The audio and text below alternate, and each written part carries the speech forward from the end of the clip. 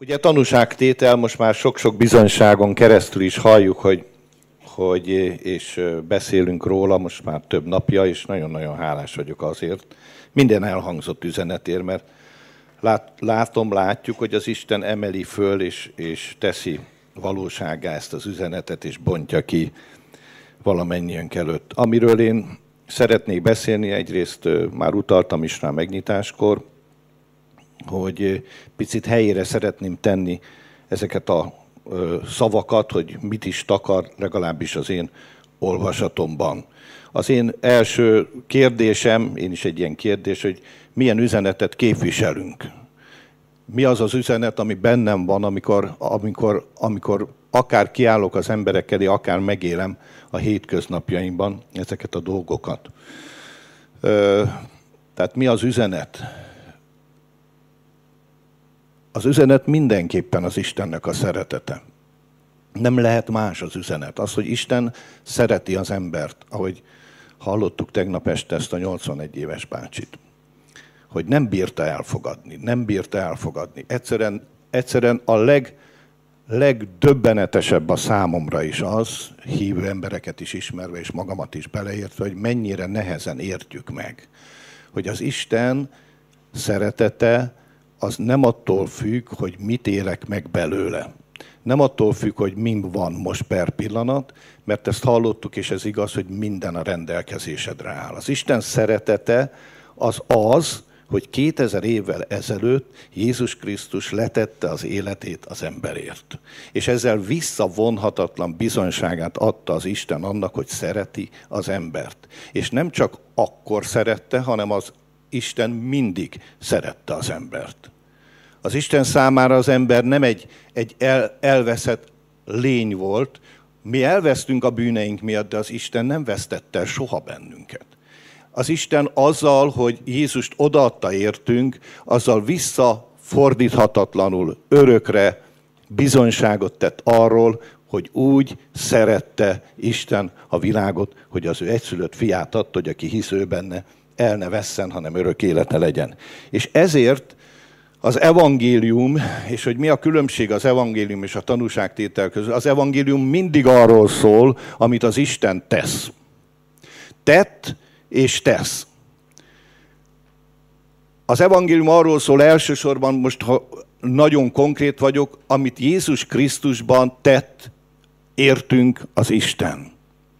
Az evangélium nem arról szól, hogy te mit teszel az Istenért, hanem az, hogy az Isten mit tett érted.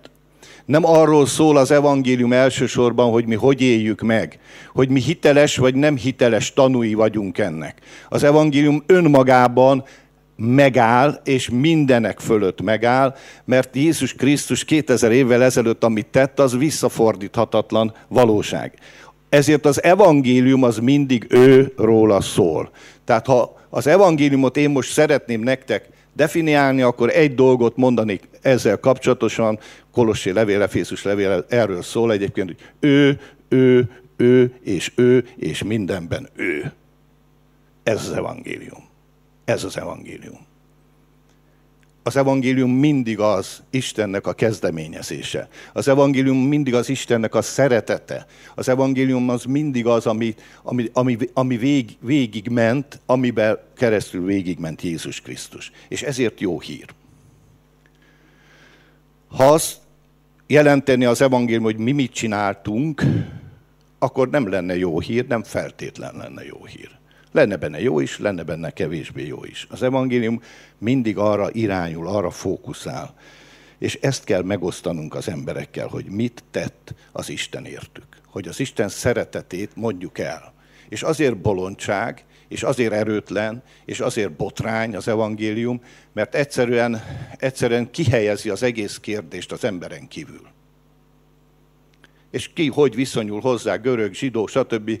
Nem érdekes. Az Isten nem érdekelt, az Isten nem vont bele abba bennünket, hogy megmentse az embert. Elmondom még ezt, Isten nem vont bele bennünket abba, hogy megmentsen bennünket. Az Isten eldöntötte, hogy megment bennünket. Az Isten eldöntötte, és amit az Isten eldönt, azt ő véghez viszi. És nem kis iparos módon viszi végre, hanem királyi mesterműként viszi végbe. És ezért az az állapot, hogy mi beszélhetünk az evangéliumról, az azt jelenti, hogy abban a pillanatban, hogy az evangéliumot mondod, amit az Isten tett, abban a pillanatban kihelyezed az egész dolgot, és ráfókuszálod Istenre.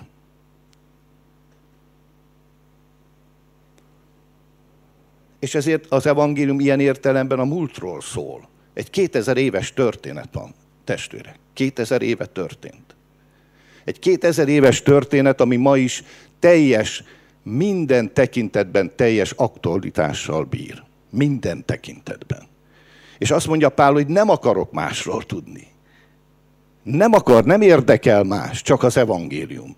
Mert az evangélium az Istennek nem csak a megmentő, hanem a megtartó ereje is.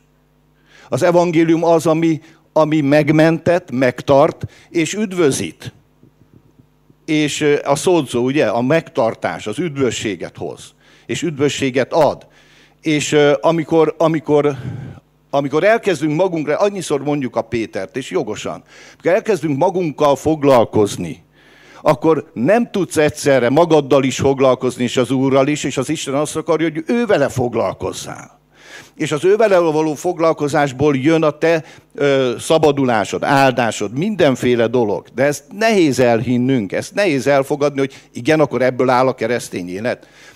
Az keresztény élet abból áll, hogy Jézust helyezzük az életünknek a fókuszába, a középpontjába. És abban a pillanatban, hogy ő van a középpontban, akkor egészen másképp alakulnak a dolgok. Én csak egy pici szegmensét élem meg a magam és a környezetem életében, és ti ugyanígy. És akkor is látom, hogy abban a pillanatban, amikor ő kerül a fókuszba, amikor ő van ott, amikor nem a gondjaim, nem a villanyszámlád, nem a szomszéd miért lépett rá a füvedre, nem az, hogy mit csinált a gyerek, stb. Van a középpontban. Ezek fontos dolgok, ezeket meg kell oldani. De amikor nem ez van a fókuszban, hanem az, amit ő tett érted, akkor elkezdesz fölé emelkedni. Elkezdünk a vizek fölé emelkedni. Elkezdenek olyan dolgok megváltozni az életünkben, amire nem is gondoltuk. És preventív is megváltoznak a dolgok. Lehet, hogy nem is történnek meg, mert megváltoznak. Jó. Az evangélium az megszólítja az embereket. Mert az evangélium arról szól, hogy mit tett az Isten. És ezért eljut az emberekig. Az evangélium az hitet hoz létre. Létrehozza a hitet. Ezt írja a Biblia. Róma 1.16-ban. Az evangélium egy örökkévaló evangélium. A Jelenések könyve szerint. Tehát nincs kezdete és nincs vége. Időn kívüli. Ami azt jelenti, hogy az evangélium, azaz a jó hír, az Istennek a jó híre nem akkor volt csak, amikor Jézus a világba jött. Már előtte is megvolt. A világ fundamentumának a felvettetése előtt is megvolt. És amikor Jézus bejött a világba, akkor behozta az ő személyével, amikor az Isten tapinthatóvá, érinthetővé vált. Amikor az Isten szeretete megjelent, nem egy szó volt, hanem egy személyben. A megjelent, és ez a személy meghalt a kereszten, és az ő életét adta, és tudjuk, hogy föltámadt. És ezért ez az evangéliumnak a lényege, és erről kell beszélnünk, és ezt én nagyon sokszor elmondtam már, de most is azt mondom, hogy ez az evangélium, és nincs más evangélium. Ezzel szemben mi a tanúságtétel? A tanúságtétel az, ami történt veled és én velem. Ami az evangélium következménye az életemben. Ami amiatt van, mert van evangélium. És amikor ezt megértjük, például Pál is elmondja az ő történetét, sokszor elmondja. Pál akkor nem evangéliumot hirdetett, hanem elmondta a sztoriát, elmondta a történetét, elmondta azt, hogy mi történt ő veled. Amikor evangéliumot hirdetett, akkor azt mondta, hogy nem akarok tudni másról köztetek, mint Jézus Krisztusról, mégpedig a megfeszítettről.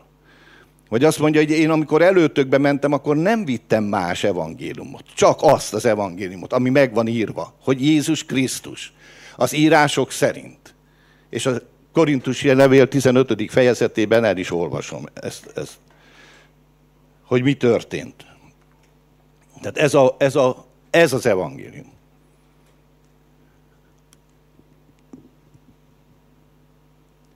Na most azt mondjátok, hogy ezt tudtuk. Igen, ezt tudtuk. Nem képviseljük. Összekeverjük folyamatosan. Folyamatosan összekeverjük. Ahogy beszélgetek emberekkel, hát tudod, a jó hír, persze az is jó hír, hogy fizetésemelést kapsz. Ez jó hír. Vagy az is jó hír, hogy lakáshoz jutunk. Ezek jó hírek, de ez nem az evangélium. Ez nem az evangélium, bár a szó ugye ezt jelenti. Hanem a jó hír, amit az Isten tett az emberért. Jézusban. 1 Korintus 15. Eszetekbe juttatom tovább, atyám fia, az evangéliumot, amelyet hirdettem nektek, amelyet bevettetek, és amelyben állatok. Mit hirdetünk? Mit képviselünk? Miben állunk? Mi a mi hitünknek a megrendíthetetlen alapja? Az a bizonyságtétel, amit átélünk. Az egyszer jó, és egyszer nem jó. Egyikünknek jó, másiknak nem. Egyik akar esőt, másik nem akar. A vetélkedő alatt nem akarunk esőt. Hány milliók, talán milliárdok imádkoznak esőért, és nincs nekik. Ez az evangélium? Ez nem az evangélium. Az se evangélium, hogyha eláll az eső, vagy elered az eső. Ez egy ima meghallgatás lehet. Ez lehet egy jó dolog. Lehet az Isten szeretetének a megnyilvánulása felénk. De az evangélium az, amit Isten tett az emberért. Jézus Krisztusban. Eszetekbe juttatom ezt, és azt mondja, ebbe állotok, mely által, ezáltal üdvözültök, szódzó, ezáltal. Az evangélium által nyer üdvösséget a világ. És nyert üdvösséget a világ. És ezt kell nekünk elmondani az embereknek. És azt kell elmondani nekik, hogy a dolog el lett végezve. És ez azért nagyon érdekes, hogy ki kell újra és újra hangsúlyozni, hogy a munka el lett végezve. És hogyha az ember elbukott, és ezt hirdetjük, és ezt képviseljük, akkor el kell mondani azt is, hogy az ember meg is van mentve. Mert amiképpen Ádámban elestünk, azonképpen Jézus Krisztusban helyreálltunk. És nem csak a hívők, hanem az ember. És az evangélium erről szól, hogy Isten megbékélt a világgal. Az evangélium arról szól, hogy Jézus Krisztus váltság műve miatt Isten és ember között leomlottak a falak. Nincs elválasztás. Erről beszél Laci is olvassa. Nincs elválasztás. Az egész efézusi levél erről szól. Nincs szakadék az Isten és az ember között. Az Isten közel jött az emberhez. Az Isten közte lakik az embernek. Az Isten benne lakik az emberbe. Akik nyilván elfogadják őt is, befogadják Jézus Krisztus és a Szent Szellemet. Tehát amely által üdvözültök is, ha megtartjátok, ami némű beszéddel hirdettem nektek, ha csak nem hiába lettetek hívőkké, és ez nem egy fenyegetés, hanem ezt azt mondja Pál, hogy gondold végig. Hát ha már hívővé lettél, akkor ez a tiéd. Akkor ez a tiéd, ebben élj, ebben gondolkozz, ebben jár. Mert ezt adtam előtökben, legfőképpen, ahogy én is vettem, hogy Krisztus meghalt a bűneinkért az írások szerint, eltemettetett, feltámadt a harmadik napon, és mindig mondja, hogy az írások szerint, és akkor megjelent Kéfásnak, 50-nek, 70-nek, Jakabnak, legutoljára pedig én nekem, mint egy idétlennek. Azt mondja, mert én vagyok legkisebb az apostolok között, aki nem vagyok méltó, hogy apostolnak neveztesse, mert háborgattam az Isten Anya Szent Egyházat. De az Isten kegyelme által vagyok, akik vagyok, és az ő hozzám való kegyelme nem lett hiába való. Tehát Pál totálisan tudta a helyét. És neked is tudnod kell a helyed. Isten gyermeke lettél, mert elfogadtad az üdvösségednek az evangéliumát. Azért vagy az Isten gyermeke, mert nem azért, mert jól érzed, vagy nem jól érzed magad. Nem azért lettél Isten gyermeke, mert bűnt vallottál, vagy nem vallottál. Nem azért vagy áldott, mert most éppen jó vagy rossz dolgot csinálsz. Azért lettél Isten gyermeke, mert az Isten végezte el a megváltásodnak a munkáját. És ha te hiszel ebben, és azt mondja, hogy ki hisz a fiúban, annak örök élete van. Aki elhiszi a fiúnak az ő életére vonatkozó megmentését, ezt a megmentési elképesztő munkát, az az Úré, az oda tartozik. Az visszafordíthatatlanul tartozik az Úrhoz. Mert nem a cselekedeted vagy a tetteid alapján nyerted ezt meg, hanem a hited alapján, és a hited alapján állsz. És a hited alapján birtokolod az ígéreteket. És ne gyertek nekem azzal, hogy nem szeret az Isten, mert esik az eső. Mert nagyon ideges leszek. Nem mérheted le a te kis háztáji hülyeségeiddel, hogy Isten szeret vagy nem. Bocsánat, most kubinyis lettem egy kicsit. Az Isten megmondta, hogy szeret. És nem mondta meg, hogy visszavonta a szeretetét. Nem mondta, hogy ha meg de. Nem. Mert akkor Jézus vissza kéne vonni. Akkor Jézus nem tudja visszavonni. Jézus meghalt a kereszten. És úgy szerette Isten a világot, hogy Jézus meghalt a kereszten. És ha te azzal akarod lemérni, hogy most milyen a hangulatod, hogy szeret az Isten, vagy nem szeret, akkor óriási tévedésben vagy. És most úgy látom, hogy az egész konferencia ide próbál, vagy táborozásunk ide próbál tendálni, és ide tendál, és azt gondolom, hogy nagyon jó fele tendál. Mert ez a lényeg. Ez a lényeg. És rengeteg betegség, pszichoszomatikus betegségek, rengeteg gond, rengeteg feszültség tűnne el az életünkből, ha csak annyit elfogadnánk, hogy szeretettek vagyunk. Hogy nincs baj, fiúk, lányok. Az Isten szeretete visszafordíthatatlanul a tiéd, és az enyém. És nem kell feltétel, és nem szabad feltételhez kötnöd. És főleg nem olyan feltételekhez kötni, amik teljesen vagylagosak. És ez az evangélium. Ez az evangélium, hogy úgy szereti Isten a világot, hogy odaadta Jézust. És Jézus meghalt a kereszten. És Jézust eltemették. És Jézus föltámadt. És Jézus az Atya jobbján van. És ezek tőled és tőlem teljesen független valóság. Ha hiszel benne, ha nem hiszel benne, ha elfogadod, ha nem fogadod el, ez akkor is igaz. És ezt nem bízta ránk, ezt nem bízta az emberre az Isten. Amikor ránk bízta a döntést, akkor elrontottuk. Aztán folyamatosan elrontottuk. És amikor eljön Jézus, és ezzel az emberiség megkapja a legnagyobb esélyt az Istentől, akkor megöltük. Akkor rontottuk el legeslegjobban, annál már jobban nem lehetett elrontani. És innen szép a győzelem, és ez a mínusz nem tudom hány ezredik szint. Amikor az Isten küldöttét megöli az ember. És tudjátok, el kell, hogy olvassam, nem tudtam, hogy engedi az időm, de el kell, hogy olvassam. Hogy a legfrissebb, tehát a Szent Szellem kitöltetése után a legelső, a legfrissebb, a legbombasztikusabb evangélium hirdetése, az ugye Péter szájából halljuk az Abcsel 2-ben. És az Abcsel 2-ben, ha elolvassuk, most én kivonatosan fogom elolvasni ezt az igét. Izraelita férfiak, halljátok meg-e beszédeket. Ez egy evangélium hirdetése volt. A názáreti Jézust, azt a férfit, aki Istentől bizonyságot nyert előttetek, erők, csodatételek és jelek által, amelyek ő által cselekedett az Isten ti köztetek, mint magatok is tudjátok.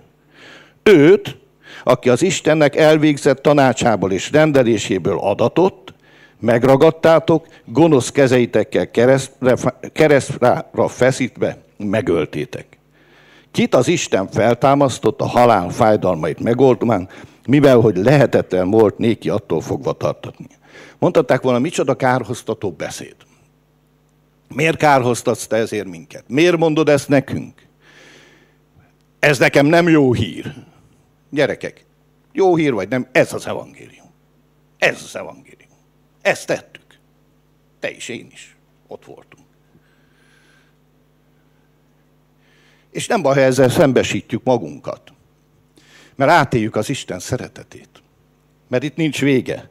Hosszú a beszéd, most lapozok, és azt mondja, ezt a Jézust feltámasztotta az Isten, aminek mi mindnyájan tanúbizonyságai vagyunk. Annak okáért az Istennek jobbja által felmagasztaltatott, és a megígért Szellemet megnyerte az atyától, kitöltette azt, amit ti most láttok és hallotok. És bizonnyal tudja meg azért Izraelnek egész háza, hogy Úrrá és Krisztussá tette őt az Isten, azt a Jézust, akit ti megfeszítettetek. Ezeket pedig, mikor hallották a szívükben, megkeseredtek, vagyis melbevágta őket ez az ige. Mi vágta melbe őket? Az Isten szeretete. És ugyan ezt mondták el, és ez semmire nincs ellentétben azt, amiről tegnap beszéltünk. Mert ez nem az, hogy ráolvasom az emberekre a bűneiket. Ez nem az. Hanem ez az, hogy mit tett Isten. Hogy mi bűnösök voltunk, de Isten megengedte, odaadta a fiát, és megengedte, kiszolgáltatta a mi kezeinknek. És ezért én is azt mondom, már nagyon előttem szólókkal, különösen én is a Péterre utalnék, hogy azzal szembesíteni az embereket, hogy bűnösök, ez nem evangélium. Ebben az értelemben. Az embereket azzal kell szembesíteni, hogy szereti őket az Isten. És amikor oda jutott a beszélgetés, hogy elérkezünk erre a pontra, akkor el lehet mondani, hogy igen, már nem vagy bűnös az Isten szemébe. Mert Jézus megmentett. Nem most ment meg, amikor elfogadod Jézust. 2000 évvel ezelőtt megmentett. Most azt hiszitek, hogy ellentmondásban vagyok. Feri? Nem, Tamás. Ez 2000 éve megtörtént. És most nem fogok belemenni. Majd talán nem tudom, este, nem tudom, valamikor. Hogy az mit jelent? Amikor mi szembesítjük az embereket a bűnökkel, úgy, ahogy az Isten soha nem szembesíti már az embert a bűnökkel.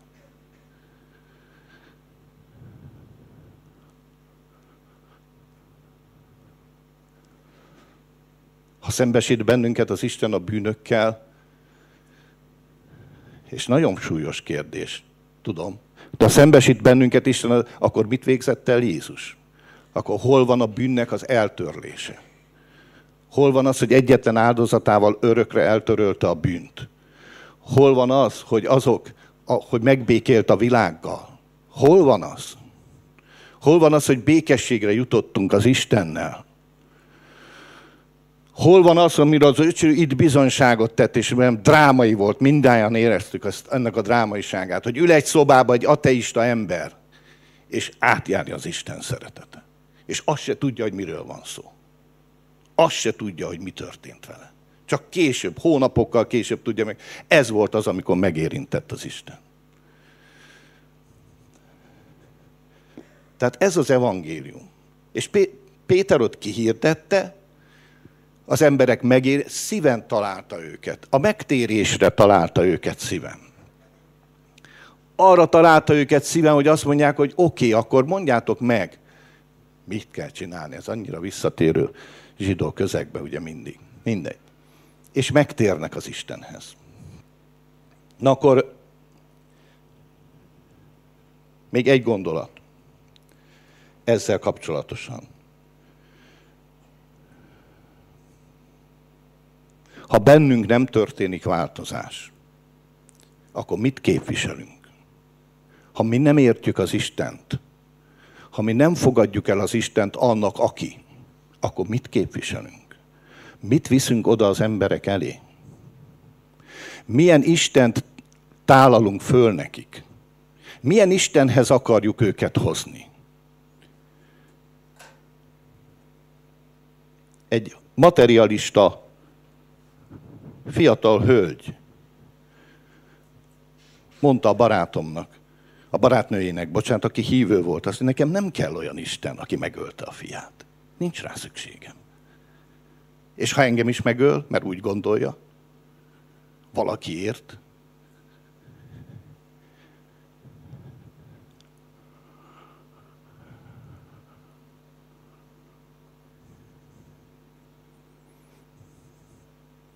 akik nincsenek megfertőzve vallásos előítéletekkel, azok az emberek adott esetben kimerik mondani azt, amit gondolnak. Hát úgy is mondhatjuk, hogy normálisak.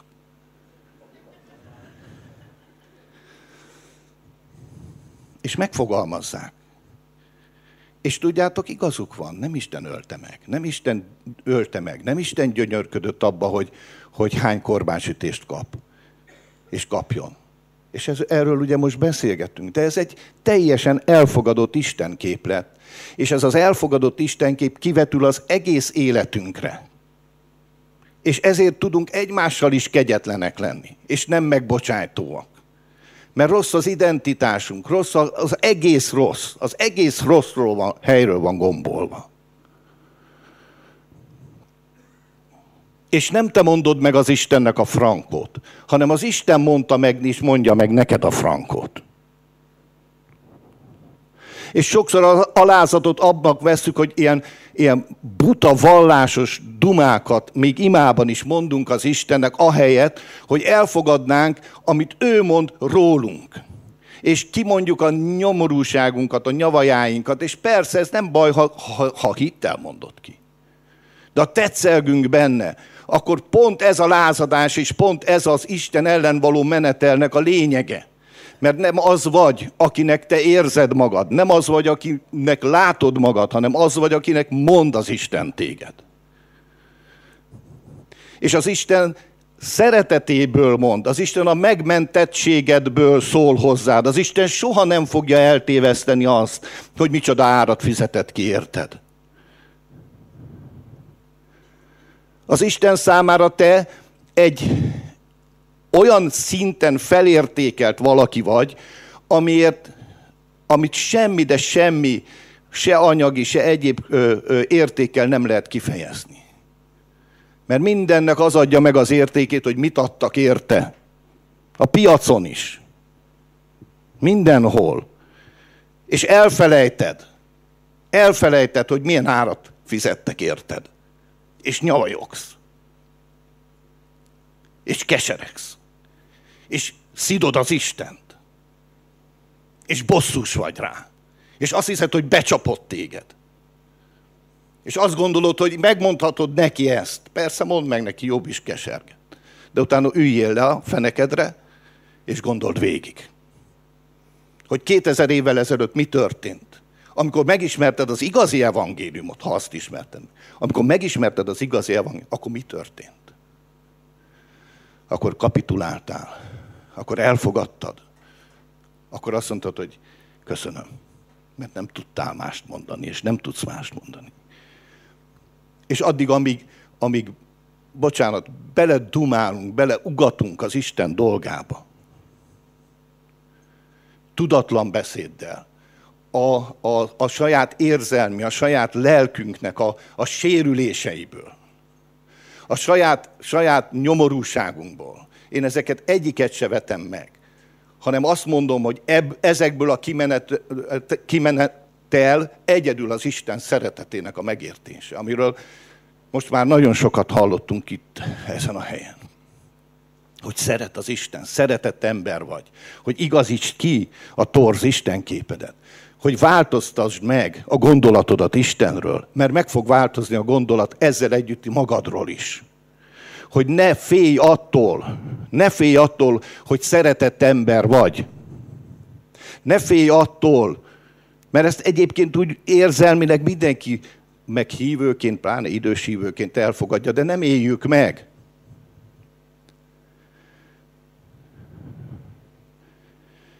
És akkor nem kell félned az Isten elé lépni. Nem kell félned kereszténynek lenni. Nem kell félned a holnaptól. És nem is fogsz félni. Mert én is azt mondom, amikor azt mondjuk, hogy kell, meg kell, meg kell, annak mindig van egy felhangja. Annak mindig az a felhangja, hogy jó, már megint valami elcsesztetnek, nyesztetnek, hogy mit kell csinálnom, és úgyse tudom jól csinálni. Nem kell ezt mondani, akkor átéled az Isten jóságát, az kifolyik belőled. De engedd, hogy a Szent Szellem, aki benned van, mert a Szent Szellem az Isten szeretetét kitöltötte a szívedbe, és a Szent Szellem az úrrá teszi Jézust az életedbe. Ott mindig ő és ő lesz.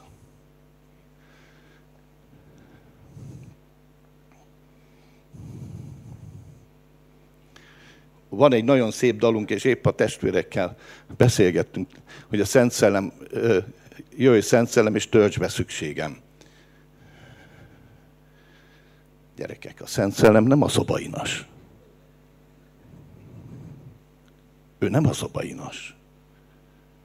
Hogy gyere és tölts be a szükségem, mert most egy kávéra van szükség, és az ágyba akarom elfogyasztani.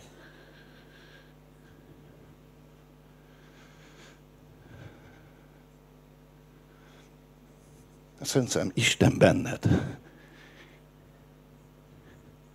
És a megfelelő viszonyulásunkból, a megértés, ennek a megértéséből elképesztő dolgok lehetségesek. De nem azért, hogy a te szükséged be legyen töltve, hanem azért, hogy Jézus Krisztus fölemeltessék, és úrrá legyen, mert ezért jött a Szent Szellem, hogy úrrá tegye Jézust, hogy őróla tegyen bizonyságot, hogy őt tegye az életed középpontjába, hogy ő legyen az, akire folyamatosan rá tudsz nézni. És akkor azt mondod, hogy nem is kell imádkozni gyógyulásért. Adott esetben nem is kell gyógyulásért imádkoznod, mert ha benne vagy ebben a folyamban, akkor ezek a dolgok, ezek megtörténnek. Ha meg nem történnek meg, akkor sincs semmi.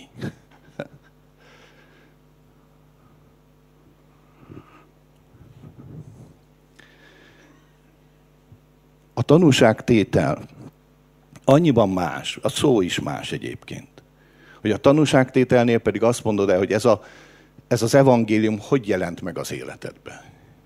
És akkor ezek a tanúságtételek, most hallottunk az Andrástól is, azok valóságos Isten dicsőségére lévő dolgok lesznek, mert tudjuk, hogy ezt nem magunktól értük el.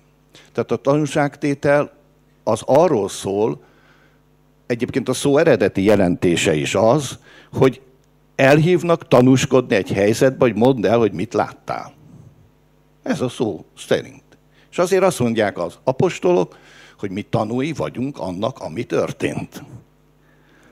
És hiteles, nem hamis, nem hazug, nem egyéb, hanem hiteles tanúi vagyunk annak, ami történt.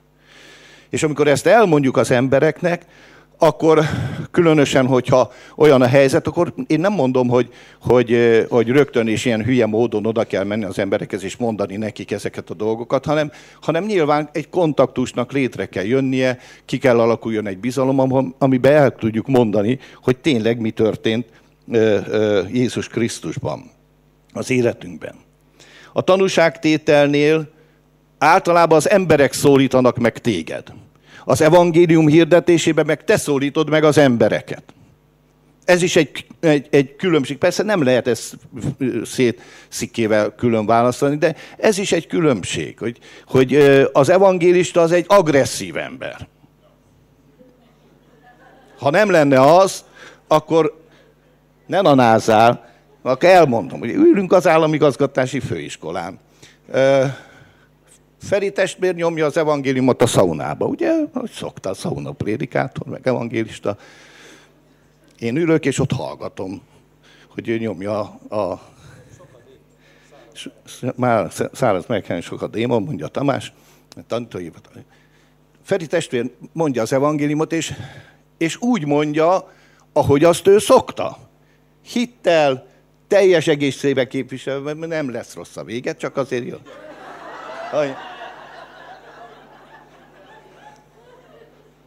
És a tülök, mondom, én erre biztos nem térnék meg.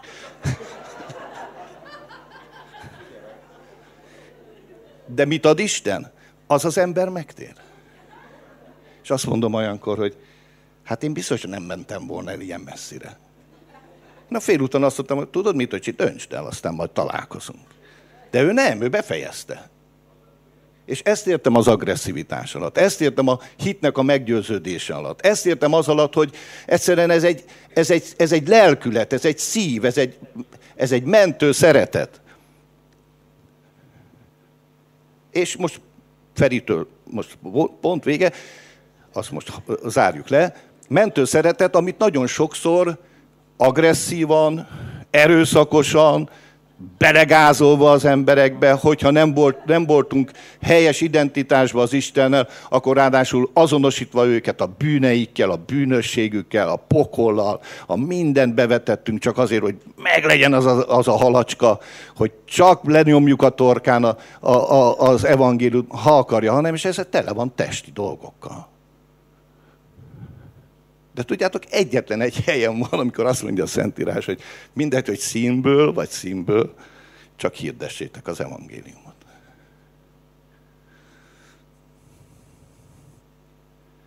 Viszont az, amikor megszólítanak téged, tehát ugye erre mondtam, hogy az evangélista, és itt már egy szolgálatról, itt már egy olyan dologról beszélek, ami egy speciális szolgálat. Viszont azt mondja a Biblia, hogy legyetek mindenkor készek megfelelni a bennetek levő reménységről, szelídséggel és Isten félelemmel. Ez már minden hívőnek a feladata és a lehetősége. És lehetőség, ahogy hallottuk is. Benne van a lehetőség, benne van az, hogy elmondod.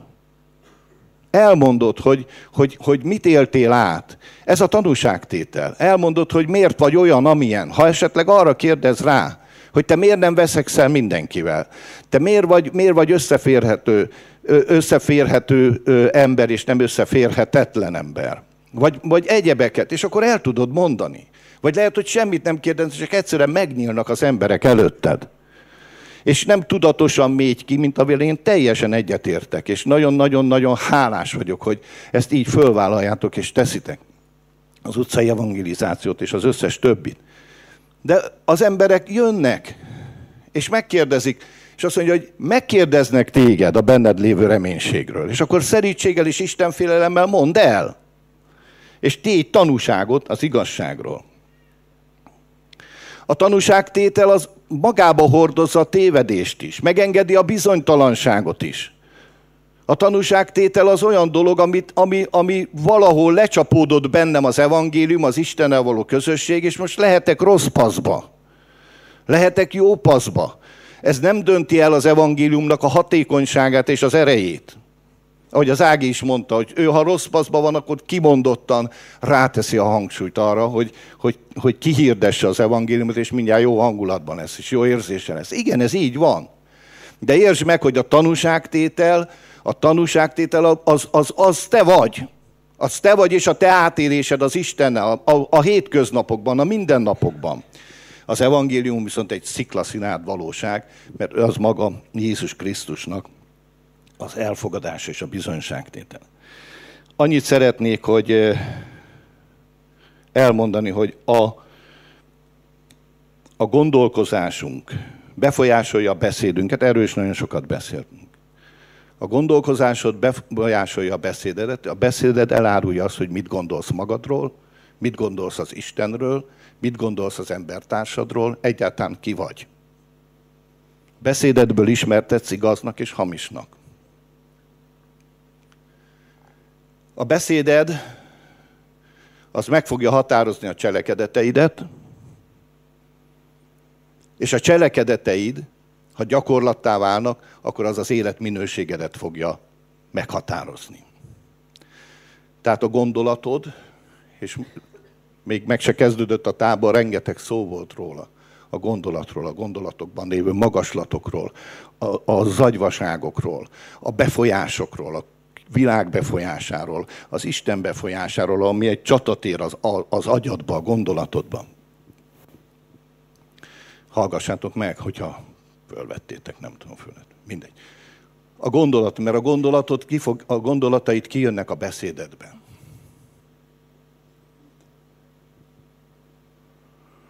És amikor az Isten, most bocsánat, ahogy, jó, tegnap este. Én azt gondolom, hogy ahogy a Péter bizonyságot tett, vagy elmondta azt, ami benne volt,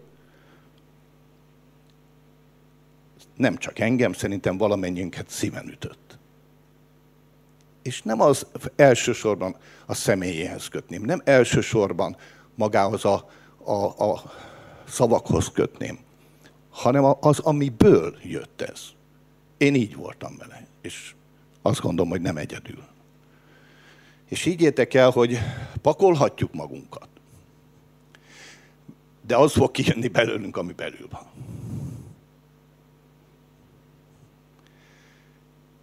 És azért beszélünk a kegyelemről, én legalábbis. És azért beszélünk ennyit az Isten szeretetéről. És azért beszélek annyit arról, hogy fogadd el, hogy ki vagy ő benne. Nem csak én, mindnyájan. Azért beszélünk az Isten fiúságról. Azért beszélünk arról, hogy értsd már meg, hogy az Isten egy jó Isten, aki szeret téged. Aki mindent megtett érted. Mennyi az idő? Nem is tudom, mindjárt ebéd van. Elmúlt az ebéd? Na hát akkor most más eledelt kaptatok. Van nektek eledeletek, amit nem tudtok. Na.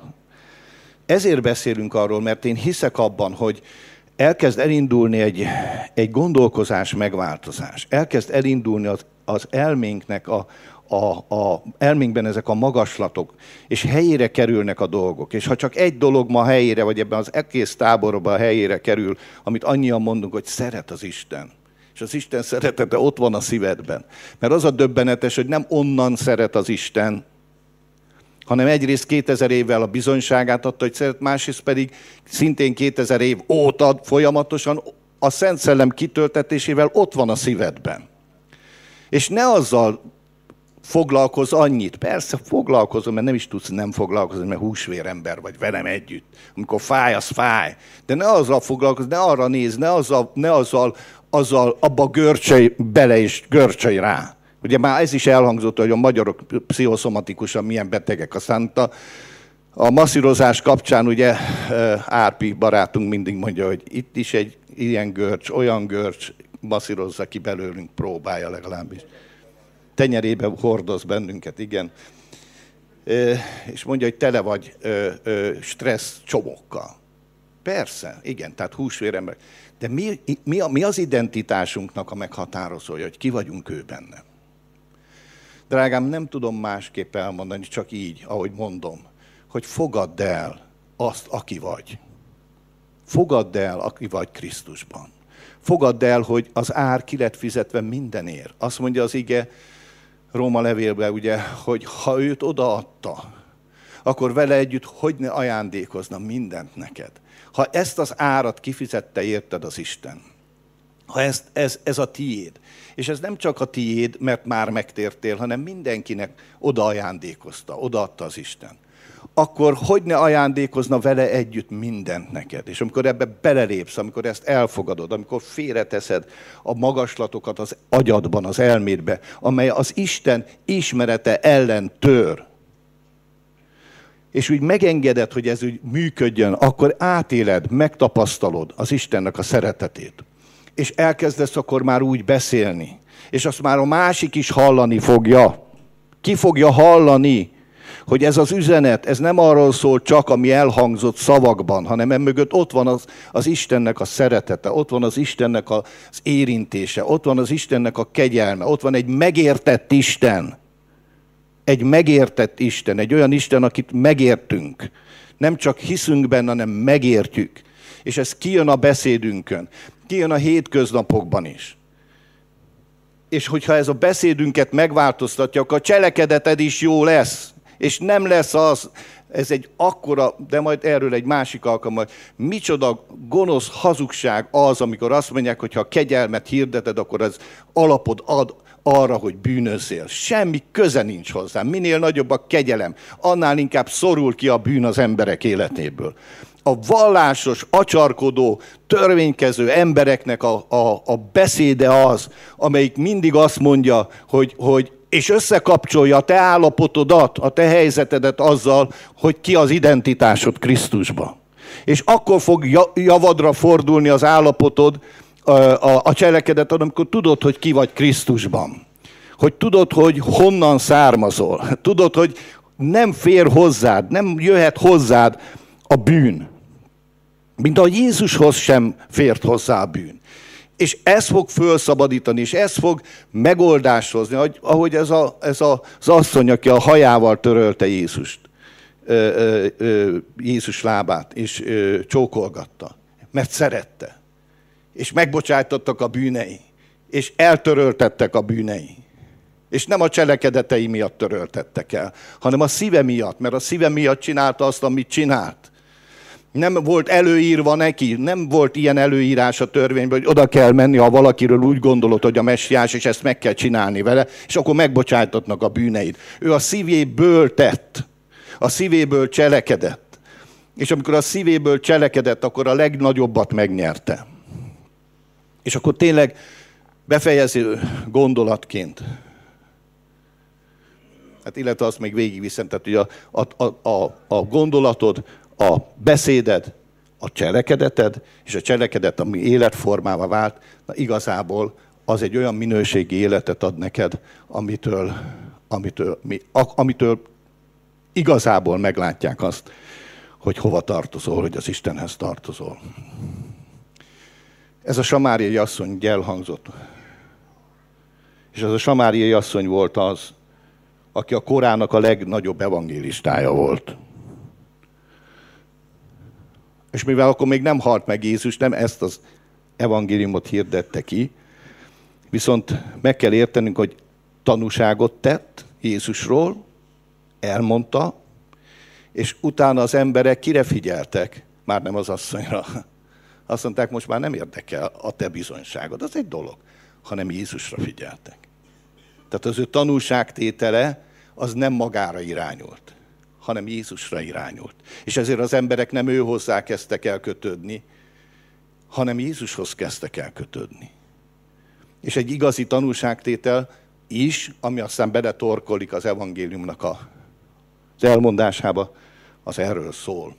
És ilyeneket, tanúságot tenni mindegyikünknek szükséges. És egy sztorival befejezem tényleg. Talán fél éve, nem tudom, hívtak, mentem szolgálni Pécsre. És amikor lent voltam Pécsen, akkor mondta nekem, aki meghívott, hogy hát van itt egy ember, akit egy nagyon nagy trauma érte, és ő hívta az istentiszteletre, de azt mondta, hogy ő nincs abban az állapotban, hogy most istentiszteletre menjen, ez egy világi ember egyébként is, de nem zárkózott el a találkozástól, de nem akart eljönni az összejövetelre.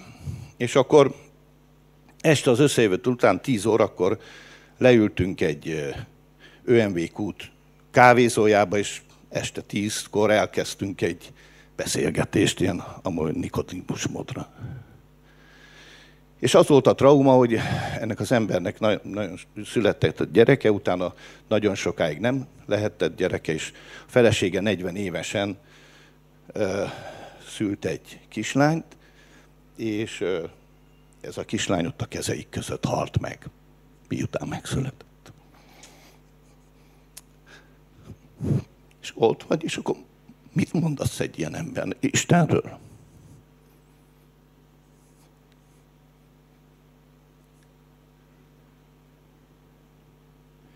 És az a döbbenetes, hogy ez a nem hívő ember fogalmazta meg a saját bűneit,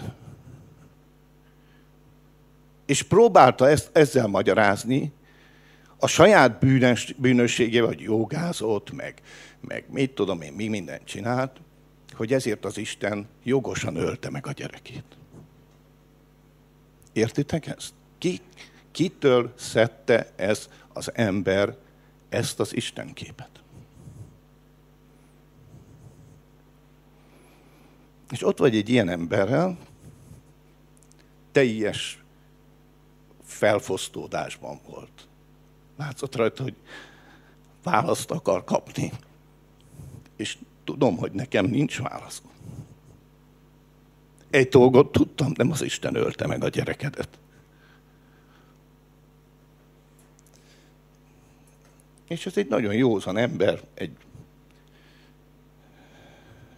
börtön felügyelős, masszer, tiszt, aki abban a pillanatban leadta a szolgálati fegyverét. És akkor mondd el neki, hogy nem. És akkor elmondtam neki, hogy nem tudok egy csomó mindent, de egy dolgot tudok, hogy az az Isten, aki megmentett engem, ő jó. Az az Isten szeret téged. És annyira szeretett téged, hogy a fiát odaadta.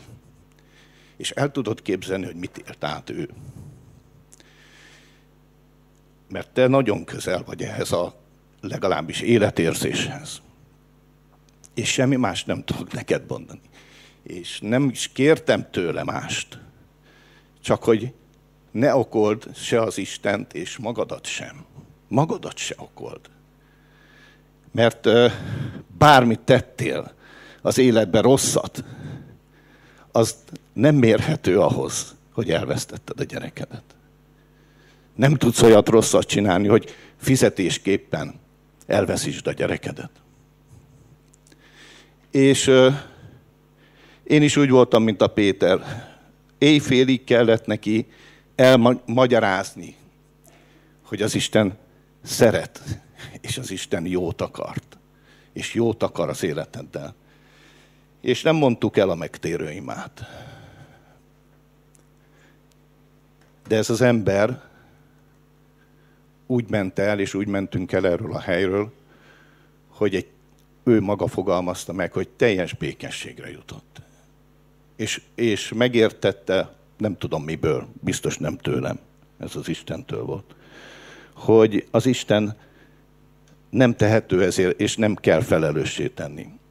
De azt mondtam, hogy megengedje, hogy imádkozzak érte. És megengedtem, és természetesen akkor imádkoztam érte. És az ima után annyit mondott csak, hogy teljesen megváltozott a gondolata az Istenről. Azt mondja, eddig ő egy teljesen más Isten. Valami katolikus eredete volt, de egyébként semmiféle gyakorló vallásos életformában nem élt és nem járt. Drágáim, ott vagytok egy helyzetben, ti vagytok a világosság, ti vagytok a fény, ti vagytok az Isten követei. Te vagy az, aki meg tudod mondani, ha még keresed a szavakat is, vagy hogyha nem is tudod megmondani, de maga az, hogy ott vagy, átöleled, megöleled, mondasz neki 3 olyan dolgot, ami a te meggyőződésed az Istenről, és segítettél egy embernek. És segítettünk és nem 2 embernek, és lesz, akinek nem tudunk segíteni. Köszönöm, hogy meghallgattatok. Ezt akartam most délelőtt elmondani, még este fogjuk folytatni.